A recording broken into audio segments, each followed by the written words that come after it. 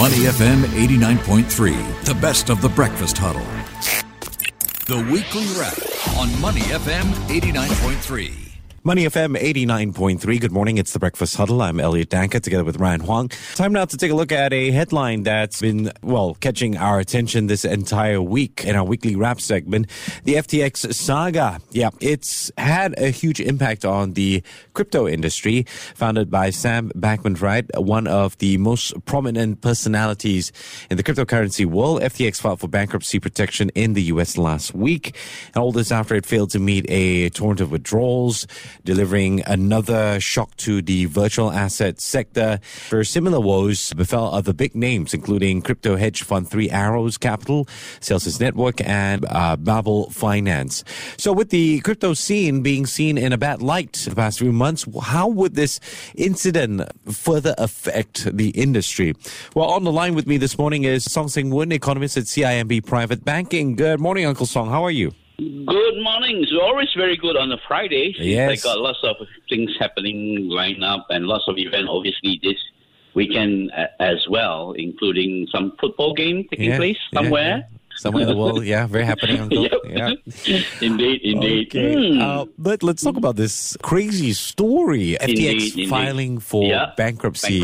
Yeah. I mean, where do we start? What went wrong here? I suppose it really boils down to, remember, whether we are in crypto, whether we are in traditional finance, or even running a neighborhood business store, it's always about safety and trust.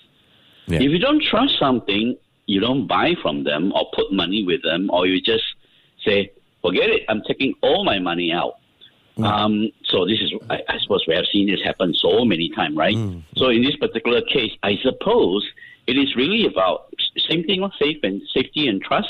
And it looks like there's an issue with the trust side because the new professional insolvency guy who had been appointed to oversee the liquidation, or basically the new FTX chief, had said that the bankruptcy of this crypto exchange is the worst case of corporate failure he had seen in these 4 decades. So it's really about the people running the business who had handled so much money that if we don't put proper process in place, then when you handle so much money, it can really go wrong spectacularly. And I think it's more this case than the whole world of blockchain or, essentially so decentralized finance. Yeah. I mean, I was speaking to Ryan earlier on, and some of the things that came out were like a complete missing of best practices. In fact, there's practically no practices. For example, if you submit payment requests through an online chat group, you get a reply in the form of an emoji. It's like a bunch of kids got together to run this place. Yeah. I think this is fine if you and I running, the daily school fund, just for buy lunches, for instance. But when you're running billions of dollars of business passing through, this is where I suppose, corporate responsibility in which it just appears to be for fun without any check and balance. So again, trust and safety. So like everything else, it's really trust and safety. There is no safety. There's trust in just an emoji, right? Yeah. Well, it depends. There's a hard shit one, then okay. But Uncle Song, let's talk about the other companies that were affected by the collapse. I mean, one name stands out, and Temasek themselves have had to write off, $275 million? So wait, did Temasek do their own due diligence here? Well, it's as good as you and I going down, doing our duty, being presented report. They didn't take 1 day, 2 days, or 3 days, or 3 weeks. They took months. And like many other, I think, big names who also had invested in it. Because on the surface, it sounds very sensible. We don't invest in the more speculative cryptocurrency, but many of these passes through exchanges like FTX. And it looks like a no-brainer, right? I just take some buy, I take some sign, I sell some, I buy some, I make some money in between, I store some. So while they did their duty on what was presented to them, ultimately, I suppose what went wrong was the running of the company subsequently. So I suppose not just Temasek, but quite a few big names were sort of caught out. So I suppose this is, again, one thing what we must remember about investing. You always diversify your portfolio, your traditional, and then you have the alternative investment where you keep a small pool where you hope to make money and you won't die when you lose that pot of alternative. I think this is where, while we try to maintain that stance, sometimes you win, sometimes you lose. So in this case, higher risk, higher return. Do see higher risk, also risk of loss. Yeah, I think even BlockFi is expected to file for bankruptcy here. Yeah, well, again, it's a knock-on impact, if you have link here. So we will still see, I think, it ripple through. So, and this is where, again, is for those more vulnerable, it's a case of safety and trust. Are you in running also, something which lacks trust or no corporate governance or corporate guidance in place? If so, people just take money. When people take more money than what they put in, for sure, one way of describing that. Uncle Song, so Deputy Prime Minister and Minister for Finance Lawrence Wong has talked about this, and he said that this raises very serious allegations that amount to potential fraud. So moving forward, I mean, this question of regulation is going to constantly come out. Are we not working fast enough to get this done? Very hard, because you see, I put in rock block here, you U-turn and go left, right? So while you regulate in Singapore, it doesn't prevent you and me from going around.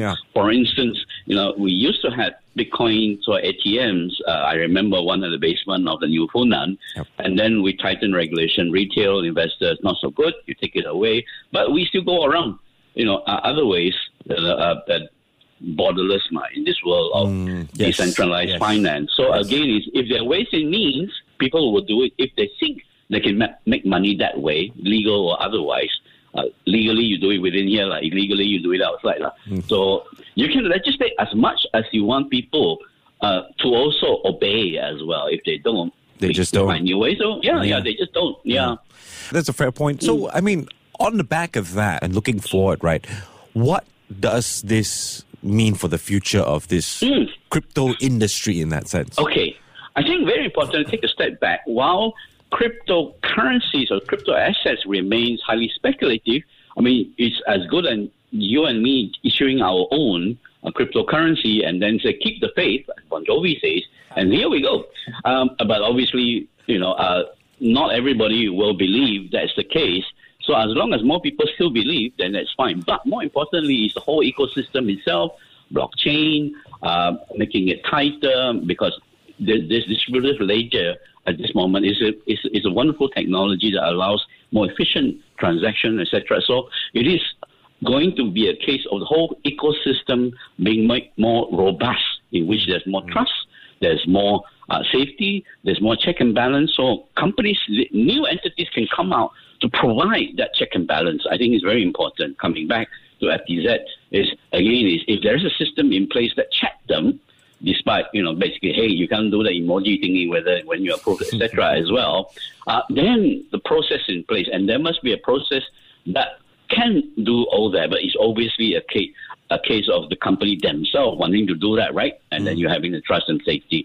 So I think the whole ecosystem itself will continue to grow, and it will be made more robust if there are more systems in place for the check and balance, because the technology is here to stay. Is to how to make it more robust so that people can trust, safe for user like you and I to use, for business to use in this blockchain distributed ledger sort of ecosystem. And we're more aware. We learn from this as well as far as due diligence is concerned, right? So companies automatically put in more checks and balance, as you say. Yep, security so that assets, digital assets, will be harder to be stolen or hacked. It takes place. Now we report about this all the time, but again, it's as good as the system and how strong the digital wallet is, etc. But again, it's always a cat and mouse game. You make it stronger, somebody will try to make it a point to hack as well. Because so it is a case of this, and it will continue to evolve because bottom line here is technology is here to stay to make a real world transaction more seamless. But obviously, there will be crooks out there who try to take advantage of it. for obvious reason. Been speaking with Song Sing Woon, economist at CIMB Private Banking. Thank you so much for taking the time this My morning, pleasure. Song. You take care. Have a good weekend, yeah? Take care, everybody. Stay safe. Ta-ta. To listen to more great interviews, download our podcasts at moneyfm893.sg or download our audio app. That's AWEDIO. Available on Google Play or the App Store.